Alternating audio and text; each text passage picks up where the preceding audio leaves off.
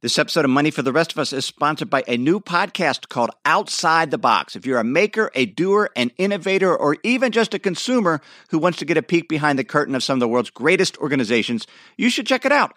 The first episode features conversations with presidents and CEOs from organizations like the World Wildlife Fund, Feeding America, and more. And you can expect new episodes about things like corporate culture in the 21st century and inventive approaches to business with great insight from some of the brightest minds in the nation. So subscribe now to Outside the Box in Apple Podcasts, Stitcher, or wherever you get your podcast. If you're looking to replace your air filter, there's no better option than FilterBuy. FilterBuy offers a wide selection of high-quality air filters in every MERV rating and over 500 different sizes, including custom sizing, so you're sure to find your filter for your HVAC unit, no matter its dimensions. Better yet, all orders ship free within the continental U.S. direct from FilterBuy's factory to you, so you get the best price possible. And now for a limited time, get 10% discount by going to filterbuy.com/David. That's filterbuy.com/David.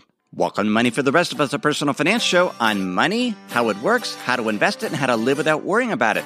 I'm your host, David Stein, and today is a vacation special. It's a conversation I had with Michael Port of the podcast Steal the Show.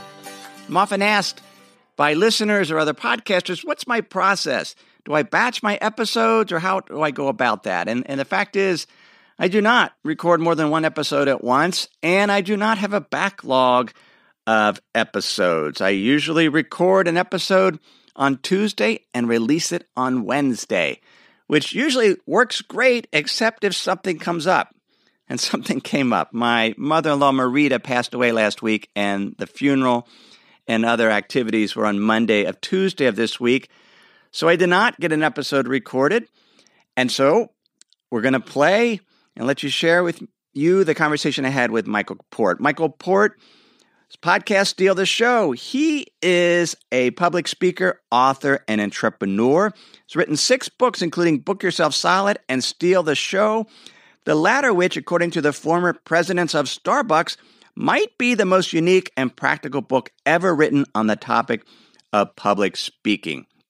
Michael was a great interview. We had a wonderful conversation. We talked about running a business, being an entrepreneur, saving for retirement, our emotional relationship with money, asset allocation, minimalist investing, health insurance, health share ministries, robo-advisors, behavioral finance, and choosing a financial advisor. So it's a wide-ranging conversation. And I had a great time, and I appreciate Michael for letting me be on his show. So enjoy the interview. Just one other technical note. I'm not an audio engineer, and the sound level of this interview is a little higher right now than the actual intro to this week's show. So hopefully I'll get it fixed in post-production, but if not, go ahead, turn the volume down in your headset or on your car radio, so your ears don't get blown out. I apologize if I don't get this issue fixed, but I'm supposed to publish the show in less than 2 hours. Enjoy the interview. Welcome to Steal the Show with Michael Port. This is Michael. Today's guest is David Stein, and he's the host of the podcast Money for the Rest of Us, which is a show that I listen to religiously. I think he is one of the best in the business at teaching personal finance for the rest of us. Over 25,000 listeners download his each episode of the show. It's all about how money works, how to invest it, and how to live without worrying about it. He also provides market insights, asset allocation help, and portfolio guidance to over 500 members of the Money for the Rest of Us Hub, an investment education platform. Previously, David was Chief Investment Strategist and Chief Portfolio Strategist at Fund Evaluation Group, which was a $50 billion, I stumbled over the word because it's such a big number. I don't usually say $50 billion institutional investment advisor. So that's what they did. And at FEG, David was co-head of the firm's 21-person research team that provides institutional research on private equity, real assets, hedge funds, equity, and fixed income, including topical level and manager-specific research. He was responsible for top-down research, including macroeconomic analysis, market sentiment research, portfolio modeling, and capital market analysis.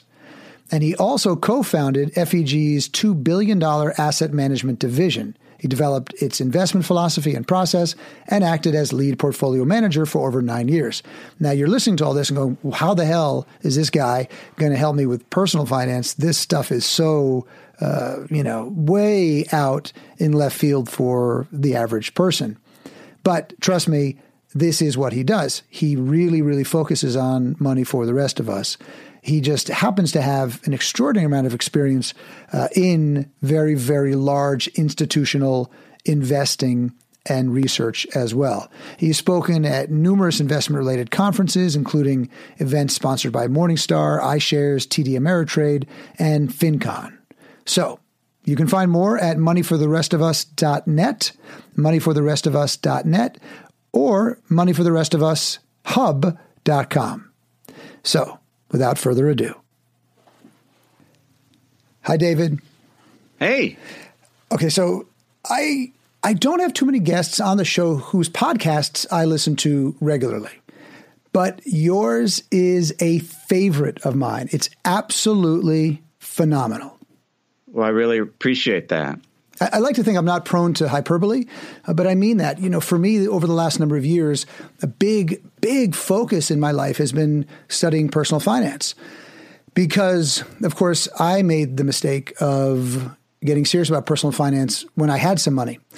I thought, well, I don't have any money when I was younger, so that's not relevant. And I thought, well, there's a man in a suit. He knows what to do, and he'll tell me what to do, and that's not always the case. No, you learn that the men in the suit or the women, most don't know what they're doing. Exactly. Even though they're collecting fees to do that. Exactly. So I want to touch on that in a little bit, but one of the things I'd love to do right off the bat is learn a little bit about the mistakes that you made with respect to your personal finance early on in your life.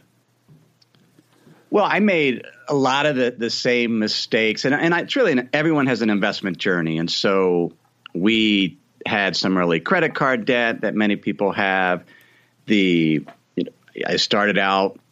Most people's introduction to finance, they find a stock that they want to they're interested in or a company, and they buy stocks. And so I've made mistakes buying stocks, realizing that I don't have any type of informational edge when it comes to buying stocks because the stock market, it's an auction market. So when you're buying a stock, somebody is selling it to you.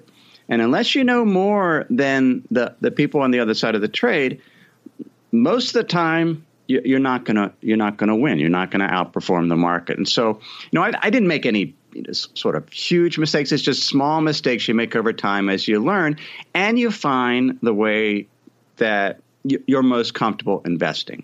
Were you a saver from day one? Was that always part of your DNA?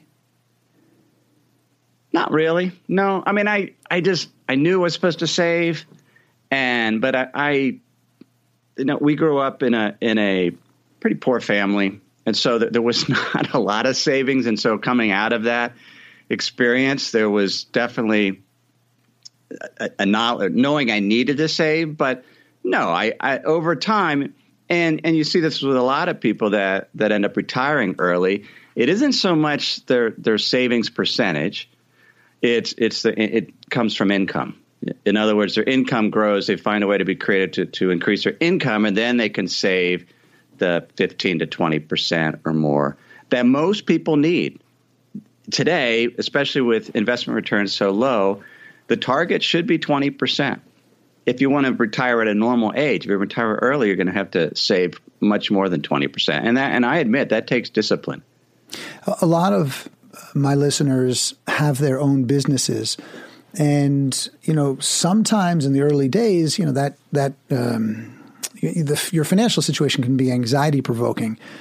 And especially for those who are young, you did an episode on the American dream and, asking, is the American dream dead? And just today in the Wall Street Journal, maybe you saw it, there's an article about the percentage of young Americans living with their parents has risen to a 75-year high.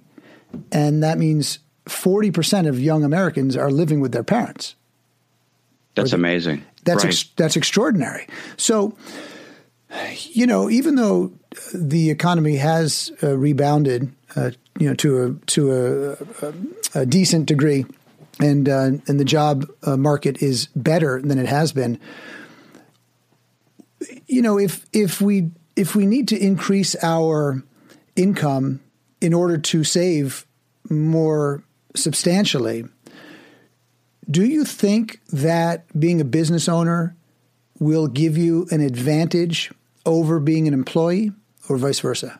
Oh, absolutely. And I did an episode on how you're not going to get rich investing. You very, very few people have gotten rich investing. Most have gotten rich through their own businesses. Even in the investment space, hedge funds, they're getting rich collecting fees from their hedge fund business, not necessarily always from the returns itself.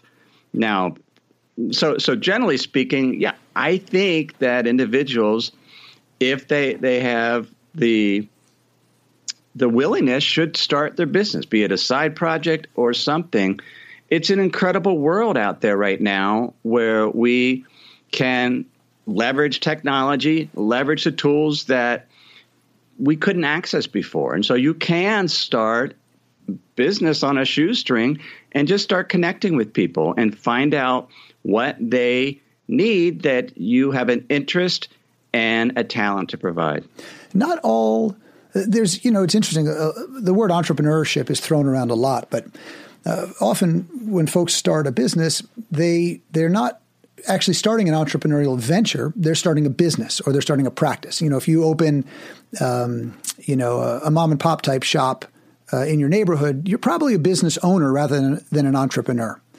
If you start a service-based business, you're a practice, and maybe you can turn that into a scalable, leveraged type business that is saleable. But certain businesses are certain types of businesses offer more opportunity for sale than other businesses. And from day one, I've been doing this kind of work for 15 years, writing books and speaking and teaching, and I knew that the business was really the retirement vehicle.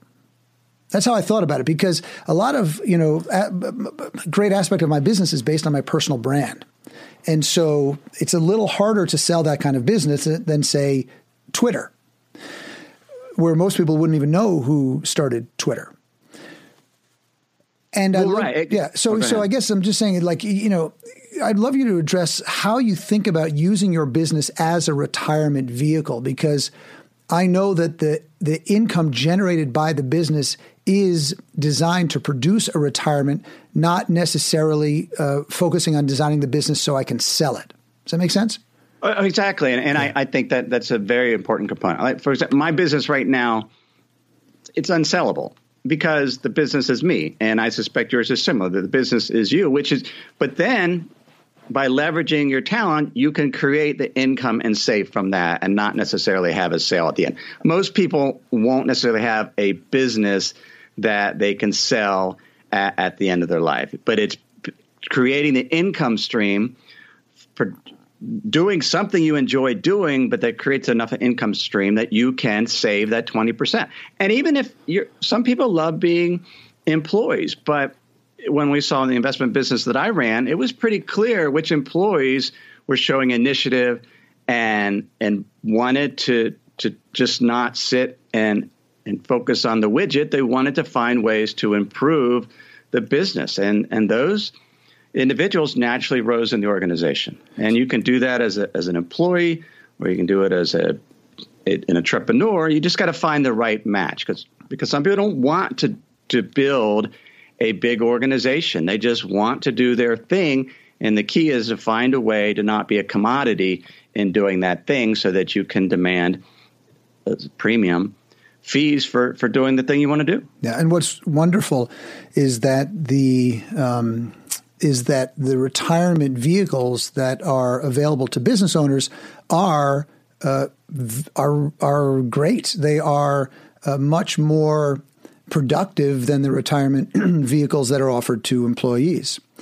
Unless you're at a company that is very unusual and offering you a defined benefit plan of some significance that they're contributing to, which we do here. I'm very proud of. But, most individuals can't use the types of retirement vehicles that small business owners can. So it would really be a great idea for them to focus, learn more about what's available to them in terms of tax-deferred investing. And it's something that often they don't think about until later on, when hopefully the business is done very well. But if they think about it earlier on, they may benefit. So let's, speaking of improvement, you talked about improvement. How do you improve your emotional relationship with money? I mean, some people hoard it. They will not spend it. And they won't even invest it because, the markets scare them. And other people won't save at all. So, well, yeah, that's a great question. I think it just comes from being honest with yourselves. And sometimes it requires counseling, right? If you've had a tough relationship with money or money was just not something you ever talked about growing up, or it was this undiscussable topic. Sometimes we have a lot of money baggage, but I think the first step is just to be open about it and talk about it and think about it and realize that money is not the end all of living, right? Money flows in, money flows out. We have to understand some basics of investing, but we don't have to be the ultimate expert when it comes to money. We just have to understand some basic building blocks, and everybody can learn how to put together a diversified portfolio of ETFs and not spend all this time worrying about it. So there's a basic level of education, and then and save, but just don't stress over it so much. And it takes a while to get there. But you recognize, especially if you and I'm sure you have traveled overseas, you see what real money stress looks like. Yeah. In terms of the vast majority of the people have very, very little money in the world and hardly enough to meet their needs. And even in the U.S., I was shocked by this. The bottom 50% of the U.S. population, on average, is bringing home $16,000 per year. That's not a lot of money. And granted, that causes stress. That's unbelievable. But for the vast majority of your audience, and I suspect my audience, they have enough money. The question is managing it and emotionally learning how to handle it. But it's not the type of stress you have when there's no money at all. Well, let me ask you the $64,000 question, which I imagine you've been asked many times. How do you get people to invest when they think they don't have enough money? I can think of one person in particular I was talking to who has a practice, and her client list is a little smaller than it has been in the past, but she's still making money, and she's still buying expensive things, but she doesn't feel like she has enough money to put away. How do you get them to do it? How do you make that connection? Because for me, it was this idea. For me, it was my family and what I wanted to do once I stopped working. Like, at the beginning, I was really, you did an episode about working to live or living to work. I was really deep into that cult of overwork, and I was loving what I was doing, and I still do, but I don't want to do it forever. So my vision became much more clear about what I wanted to do, and that helped. Is there anything else we can do to get people to put away even just a little bit? I mean, even just the act of putting away, say, $50 a month is going to change the way you start to think about money. Well, I think it does. And what's amazing is there's tools to be able to do that. I mean, it used to be very difficult to invest in the stock market. The brokers charged $40 a trade. Well, if you're only putting $100, you can't be paying $40 in commissions. And so now there's apps out there. M1 Finance is one. There's others out there where you can start an account for $100, and they don't charge commission. They just charge a small annual fee. And so you can actually there's tools to do that, and the robo-advisors out there. So you just start getting in that habit and automate it as much as possible. So it's just coming out.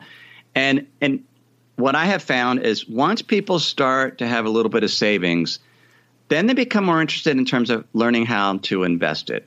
But I think in your case, right? It was your vision of what life could be like 20 to 30 years ahead, and realizing that you wanted a different vision. You didn't necessarily want to be working 80 hours a week.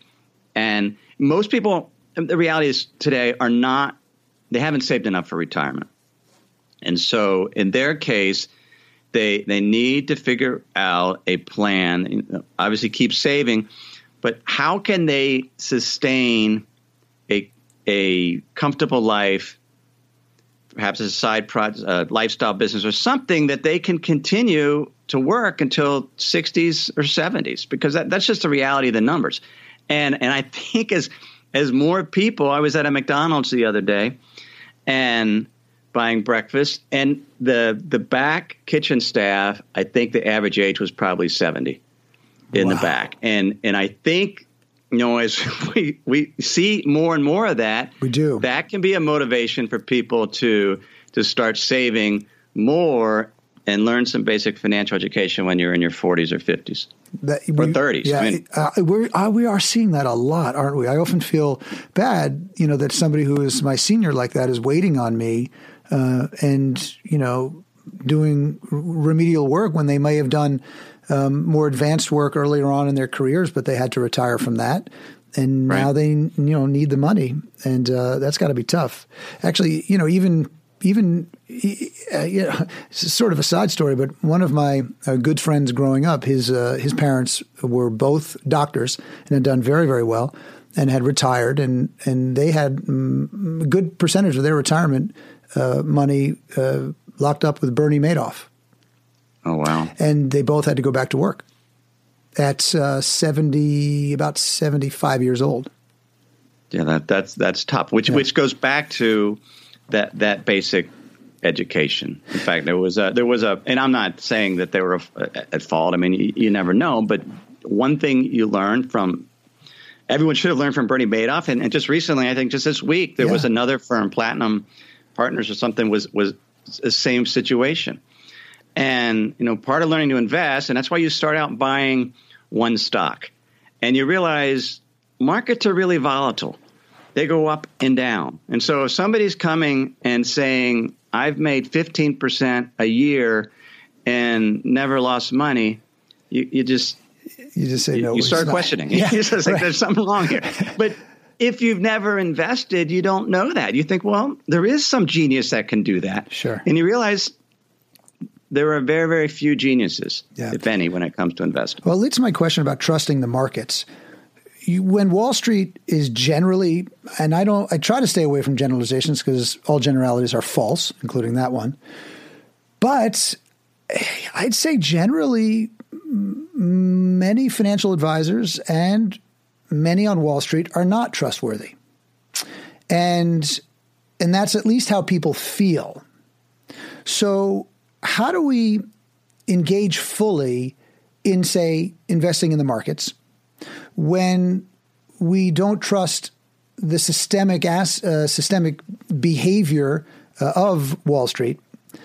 How do we sort of balance those two thoughts in our mind that, the stock market historically over time has been a very effective way to produce generous compound returns. Yet we have these people who are very involved in the market who are making some really often very bad decisions and blowing up the market.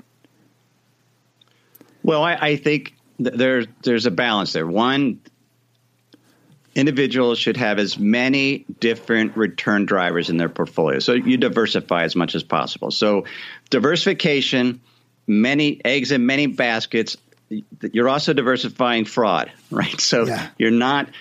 I mean, there are unscrupulous investors, but generally speaking, the market itself. I mean, there's people that still, there's been issues with fixing of interest rates and stuff, but most of the major fraud gets found out eventually, and it's not like it cost an individual a huge percent. Maybe it was pennies in terms of it, and it's sad. But we have to be willing to invest, which means in learning about asset classes, learning how what an ETF is, or an exchange traded fund, and stocks. But you kind of have to focus on what you can learn, and just have, essentially to just start with the basics is the way to do it, and trust that fraud will be found out, but you just got to invest. And that's when it comes down to it.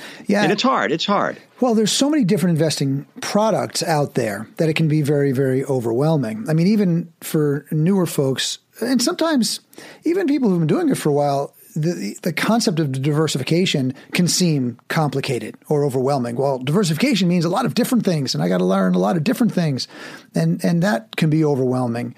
There are insurance products that are often bundled with so-called investment products, and they're pitched very hard.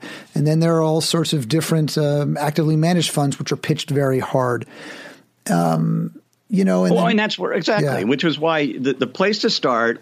You start with asset classes and index funds or exchange traded funds, and just figure out, all right, here's how much I want to put in stocks. Here's how much I'm going to put in bonds. So not investing in individual stocks takes away half the work, right? Because suddenly you don't have to worry about what Apple is doing versus IBM. And it's sometimes it's fun to play with that on the side. But if you're saving for retirement, you can just avoid that whole area and focus on just the basic, keeping fees as low as possible.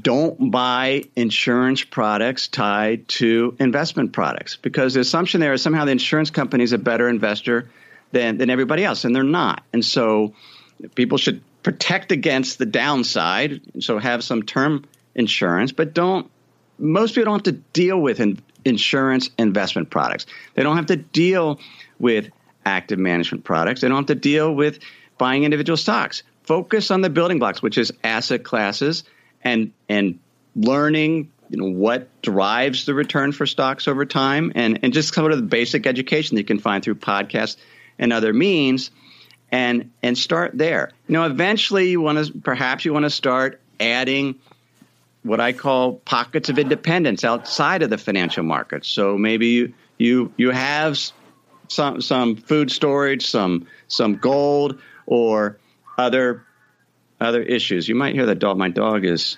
wailing in the background. I apologize. That's okay. As long as he's okay, he didn't get hurt or anything.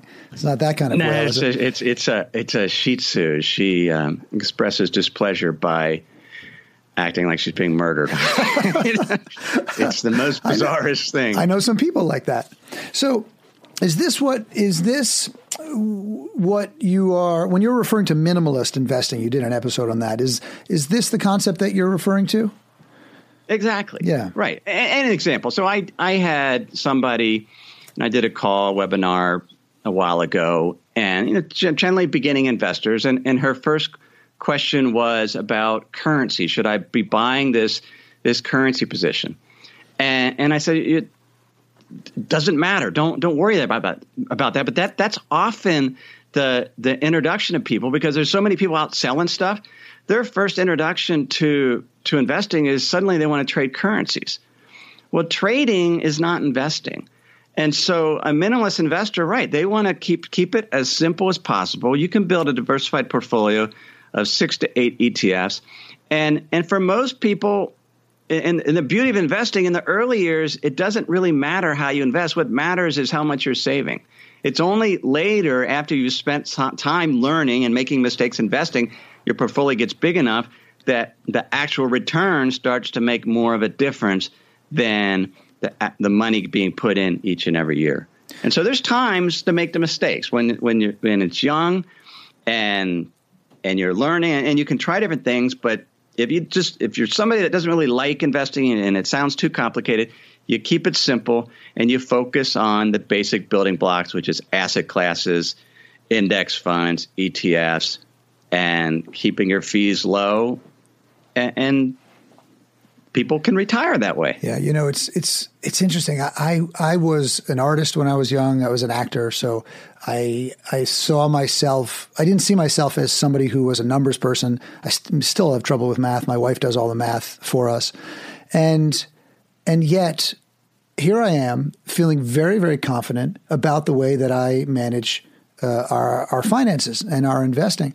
And my friends growing up, my best friends, most of them went to business school and then on to Wall Street. They run hedge funds. They're analysts. And, when I sit and we talk about this stuff, I sometimes feel like I actually am a much better investor than they are. And I know about 1/1000th of what they know about the markets. Because they... Exactly, because they're very niche. In fact, I had a call yesterday at somebody that retired from a hedge fund, and suddenly now he's focusing on his own portfolio, and he realizes, well, this is actually a little different. Because I used to be an investment manager, and it's much easier investing other people's money, particularly institutions, because they're not as personally involved in it. But the skills in investing your own retirement is completely different than running a hedge fund or something, an institutional investment advisor. And so it is a different skill set. So you're right. You have learned. And the other thing you have is you're humble, right? Yeah, I know so little that I will not do stupid things anymore. I mean, well, right. Yeah, it's knowing it's this feeling of real comfort knowing that it's okay not to know everything, but you know what you need to know, and that's it.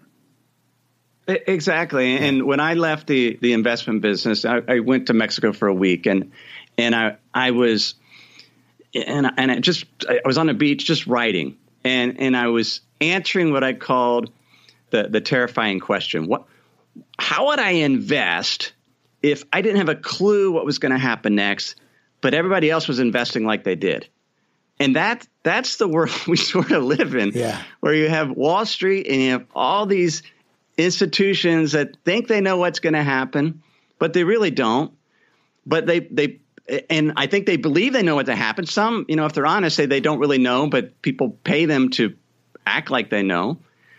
But if we don't know what's going to happen, well, that's actually a strategic advantage we have, because then we can invest knowing we don't know what's going to happen. So that takes out a vast majority of the investments we just don't have to deal with.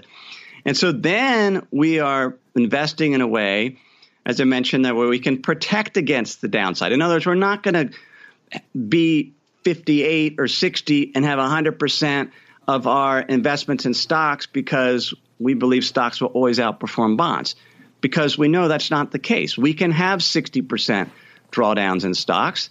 And if that happens, that can royally mess up somebody's retirement plans. And so it's a completely different mindset that everyone can learn, and recognizing nobody knows what's going to happen. And so if you invest knowing nobody really knows, well, then you're going to be way more diversified and perhaps take a little less risk than conventional wisdom and make it up by hopefully generating income in some other way and saving more. Speaking of predictions going wrong, we just came through an election cycle that surprised many people. We have a president who wasn't expected to win. And as a result, there's a lot of uncertainty in the world, not just the markets, but in the world. And interest rates are rising for a number of different reasons, not just because we have a different president who's going to have a different economic policy, but we do know now that interest rates will be rising. What should people do about that, if anything? Well, first off, we don't know interest rates are going to be rising. But didn't the Fed just say we're going to be raising three times? They said that they're going to raise their short-term policy rate.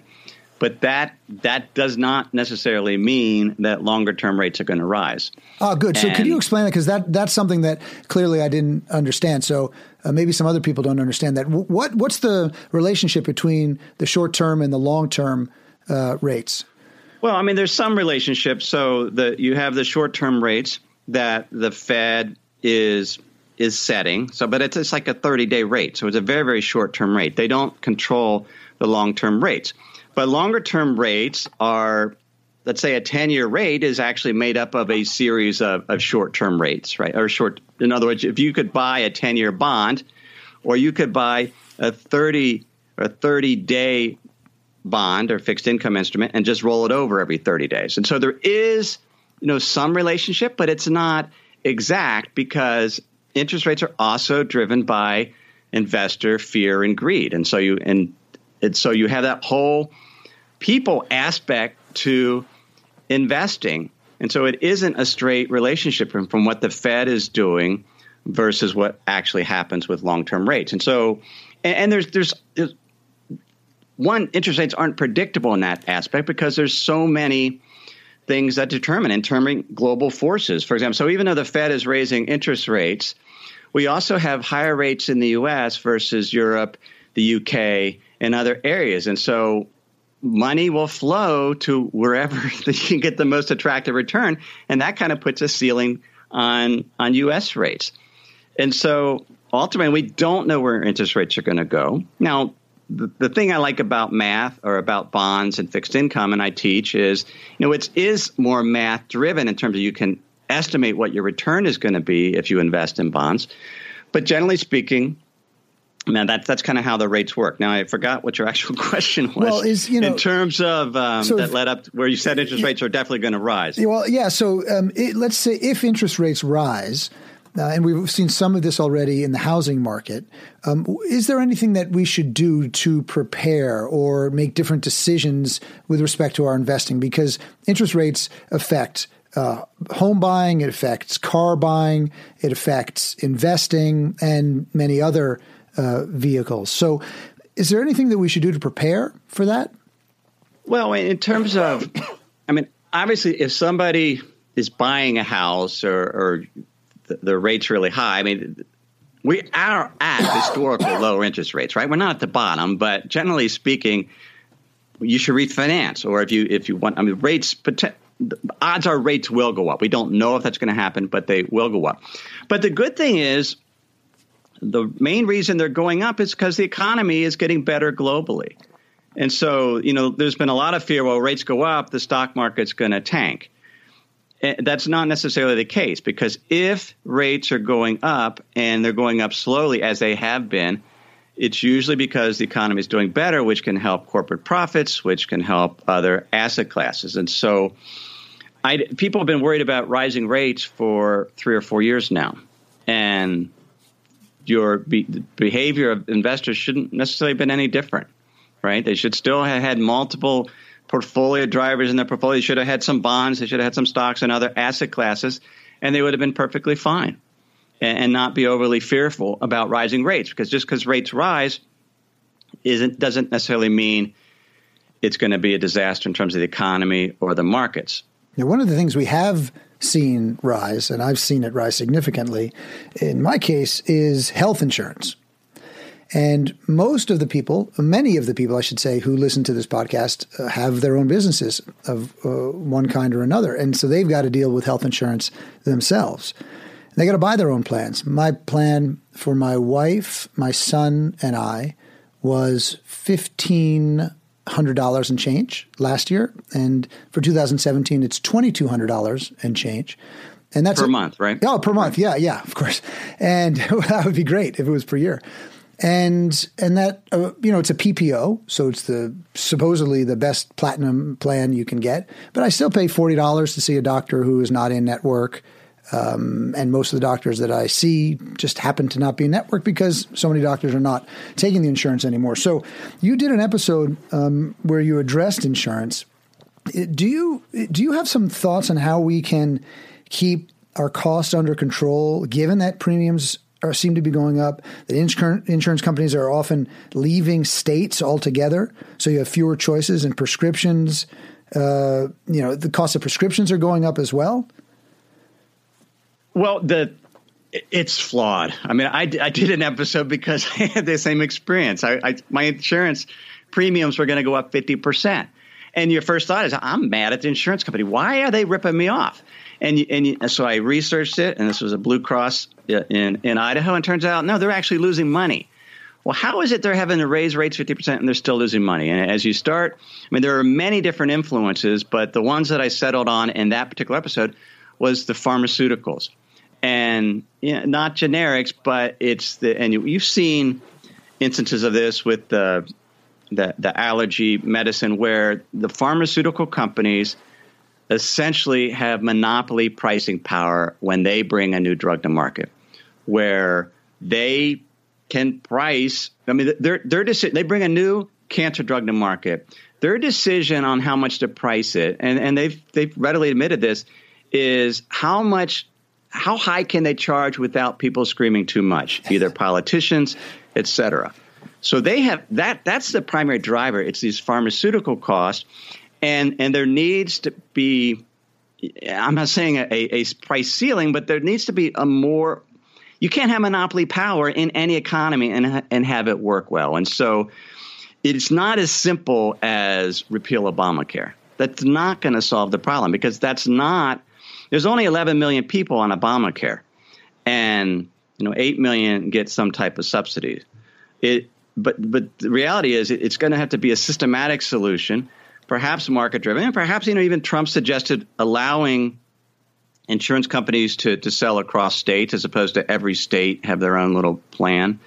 But I don't have, to be honest, I don't have the total answer. I just know that that's one issue that needs to be addressed somehow, and in terms of some market solution so you just don't have that monopoly power, because it's a huge, huge driver of cost. Do you, in your own case, do you buy high deductible or low deductible plans? And if you do low deductible plan or high deductible plans, do you also use an HSA, or similar vehicle for savings? What's the path that you took?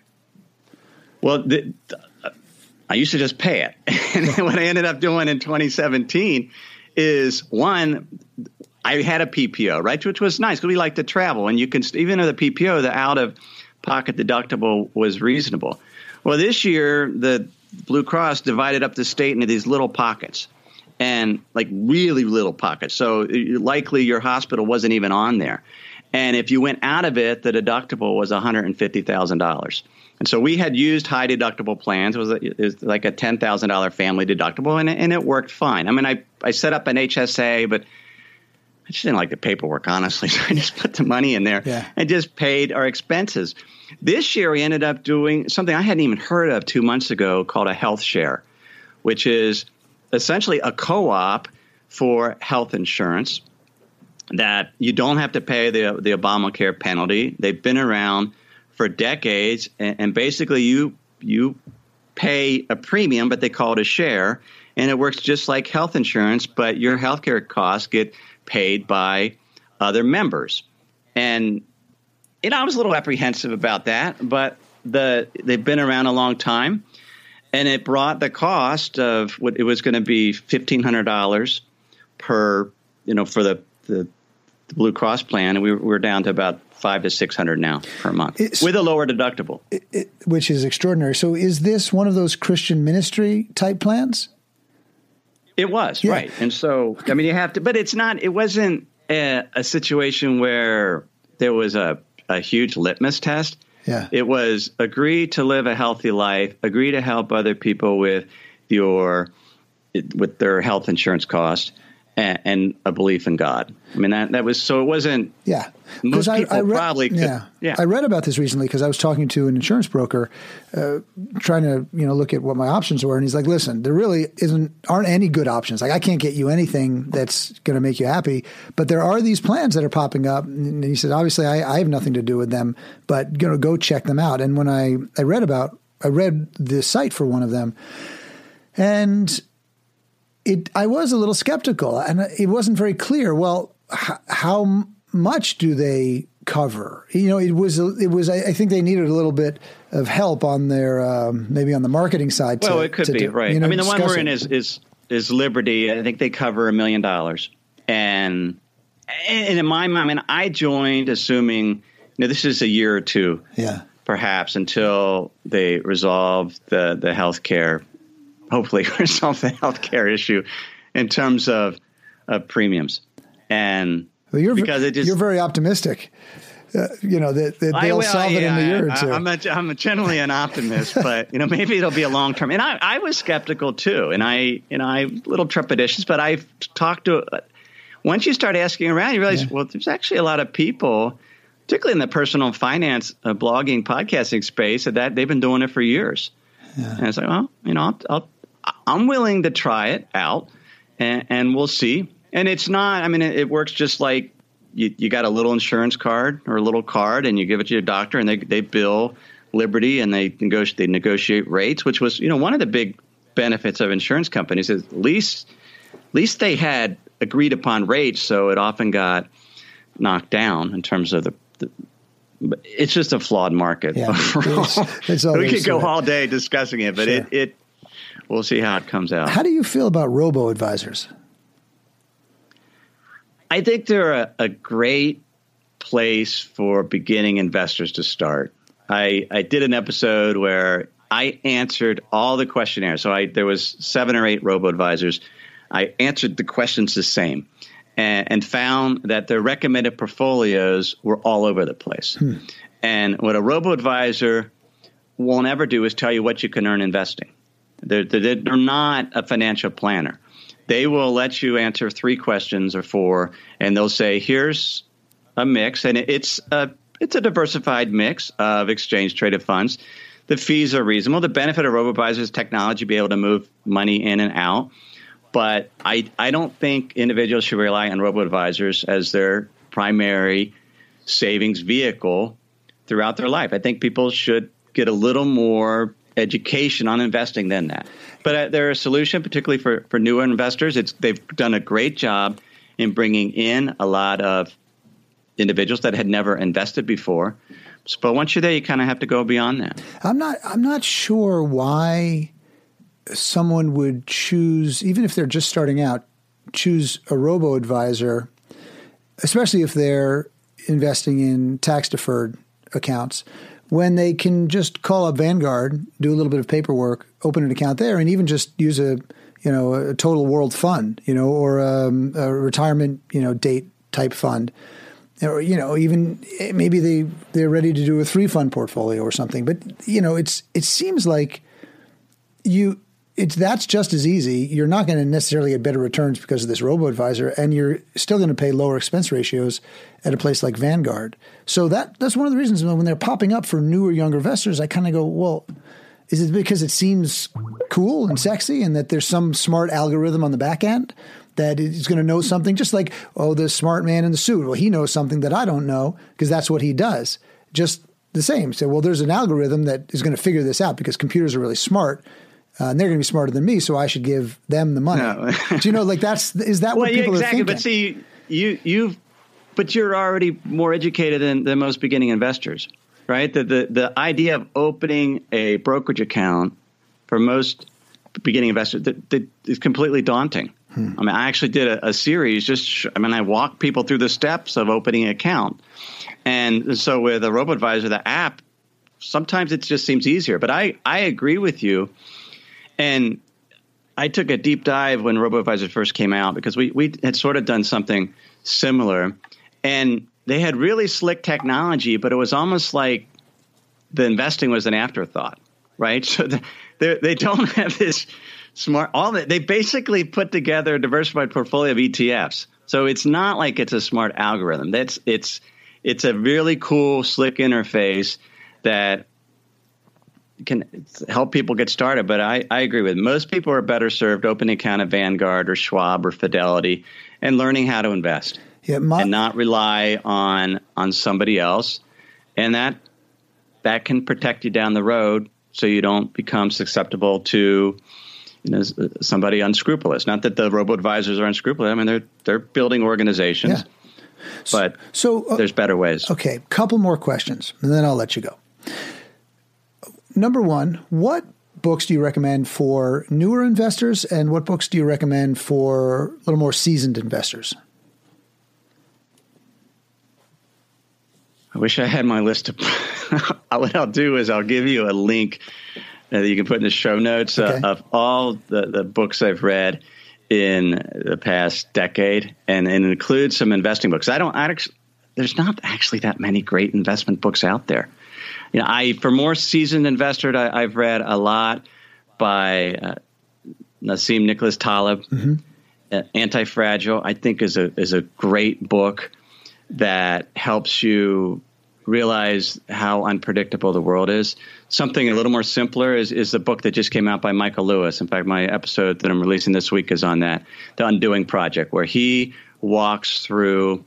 profiles Daniel Kahneman and Amos Tversky, and they were sort of the founders of behavioral finance, and how we as humans are flawed when comes to our decision making and our predictions. And it's a great book to sort of kind of introduce people to this concept that there's some specific things we need to do as investors to overcome flaws that we have. And an example is this whole Trump administration coming to office. I've gotten emails from people that are convinced to their core that the economy and the markets are going to crash when Trump takes office after he starts doing whatever he does. And you realize that is, we use what's called the availability heuristic. We are coming up with a mental model in our mind. This is all subconsciously. And it's the first one we could come to. And we saw this after the Great Recession. For years after the Great Recession, any economic data, there was always the pundits, and many were saying the next shoe is about to drop. The next recession is imminent, because what happens is we tend to remember the worst thing that happened. That's the first thing that comes to our mind.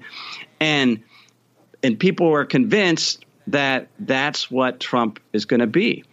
And so we shouldn't be selling our stocks because Trump's coming to office, because we don't know if he's going to be a good president or a bad president. Nobody knows that. The way we should be making a decision is our regret.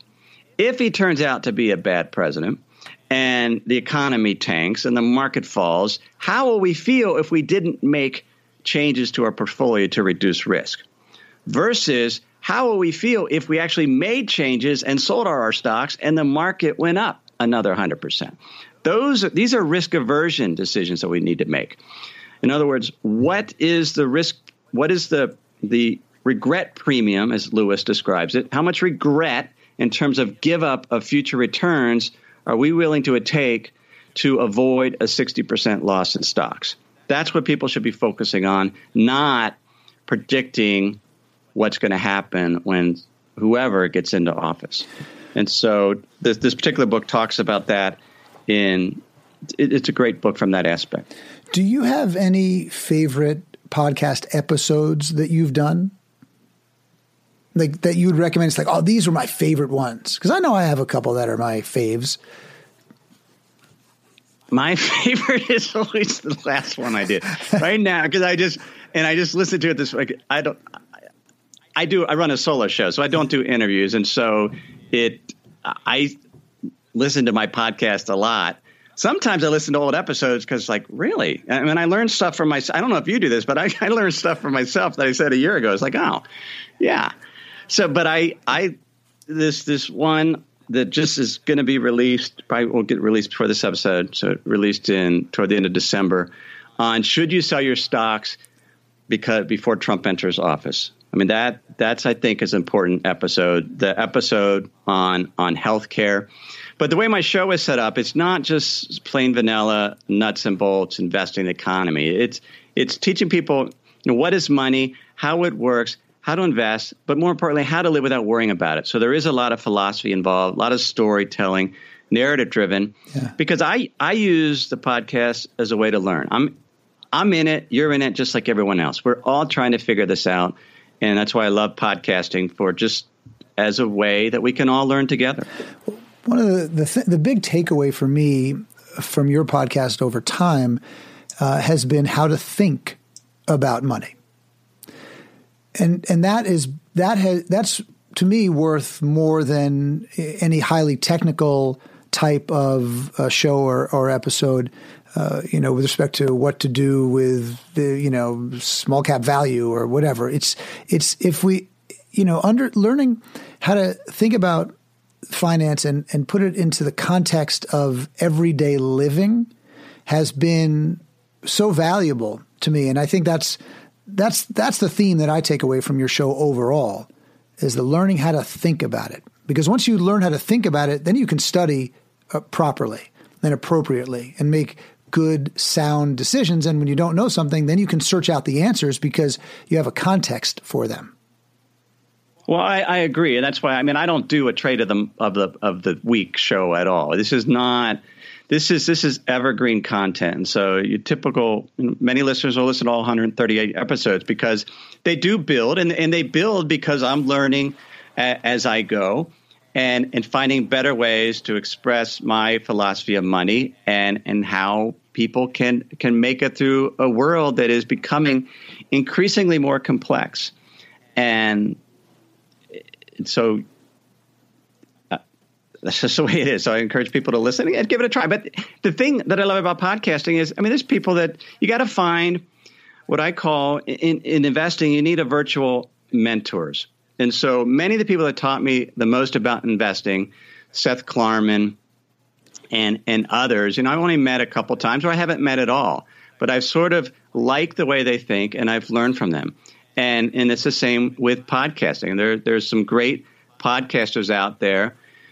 Joshua Sheets, for example, does Radical Personal Finance. He is the smartest financial planner I know, but he has a view of the world, and he has people that he teaches. And there's many others that you can just kind of have to find your virtual mentor that can teach you about these concepts, not just in investing, but in other areas. Yeah, you know what I'll do? The founder of FinCon sent me a list of his favorite podcasts on finance. So I'll share that with this episode as well. All right, Philip Taylor. And Philip Taylor's he's coming out with a podcast here in a couple months, and he's also would be very, very good. He would. And of course, yours I recommend first and foremost. Okay, last question. How can the average person who is not financially educated or only has a little bit of financial education, how can they determine whether or not someone truly has their best interests in mind? Because this designation of fiduciary is not always adhered to. And frankly, if a fiduciary gives you paperwork that says sometimes I'll make a decision that's actually not in your best interest, they can get away with it. So how do you determine whether or not someone who is offering you their help has your best interests in mind? Well, first I'll see how they're compensated. If there's a commission involved, then they don't necessarily have a fiduciary duty to bring the best ideas to the table. And so I think getting financial help is important. But I believe it's better to pay somebody a fee for their time on a project basis. And that would be a first place to start. Don't pay somebody to manage your money if you can avoid it. Because first off, a financial planner is going to charge 1% or more. And in a world where interest rates for bonds are 2 to 3% and stocks potentially will only earn 6 to 7%, that's a huge chunk of money that you're paying somebody that's going to do exactly what you could do if you just spent a little bit of time in building out a diversified portfolio. So meet with a financial planner, have them do a financial plan, even if it costs a couple $1,000s for the project, and then go implement it yourself. There's nobody out there smart enough that's going to do it better than you. There is not a genius out there. Most of us as individuals, I mentioned Seth Klarman, right? He is the smartest investor I know, and he's generated 18% annualized returns. But his fund's been closed to new investors for over a decade. So you can't find people like that. And most financial planners, they're good at putting together financial plans. They're not investors. And so understand what the compensation is. Pay people up front for the work that they do, and don't do it through a commission, because that's where it becomes an issue.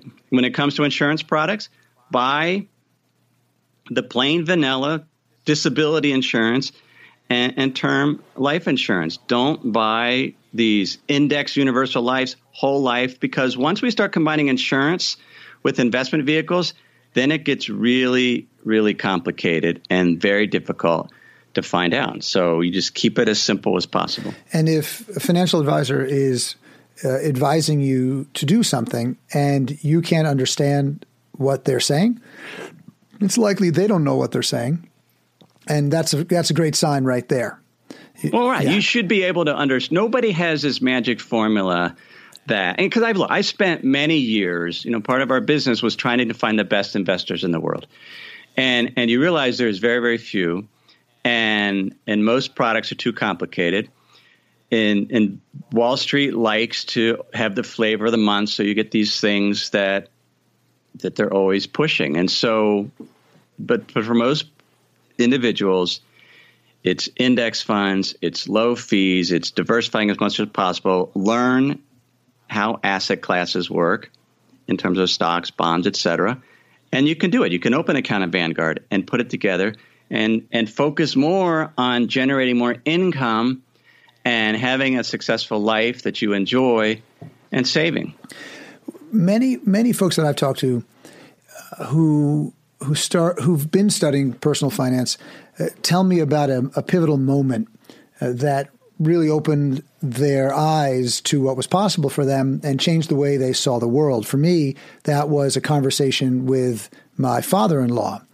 And if a listener hasn't had that experience yet with somebody, hopefully this episode or maybe another episode of your show that they listen to, or maybe if they join Money for the Rest of Us Hub, then maybe they'll have that experience too. And then forever, more, the world will be different to you. You'll really see the world in a different way. And I think ultimately a much bigger way, because you'll see that you have options and you'll see what's possible for you. So thank you so much, David. I really appreciate your time. Again, moneyfortherestofus.com and moneyfortherestofus.hub.com is a community of folks.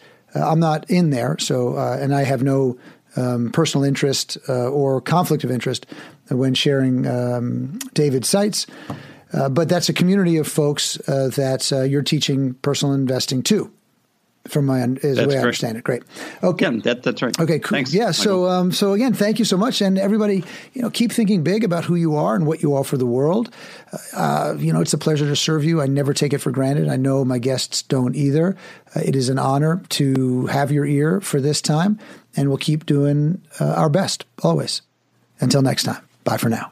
So that's my conversation with Michael. Just to note, the website for Money for the Rest of Us is moneyfortherestofus.com. So moneyfortherestofus.net, moneyfortherestofus.hub.com have been consolidated into moneyfortherestofus.com. So you can find information on the hub, now called Money for the Rest of Us Plus, there. I'd like to thank FilterBuy for sponsoring this week's show. Spring is in full swing, and if you haven't already, you might want to change your air filter. Luckily, FilterBuy offers a wide selection of high-quality air filters in every MERV rating with over 500 different sizes of filters. So you're sure to find a filter for your HVAC unit. And now for a limited time, as I mentioned, get 10% off when you go to filterbuy.com/David. Everything I've shared with you in this episode has been for general education only. I've not considered your specific risk profile. I've not provided investment advice. Simply general education on money, investing, the economy. Have a great week.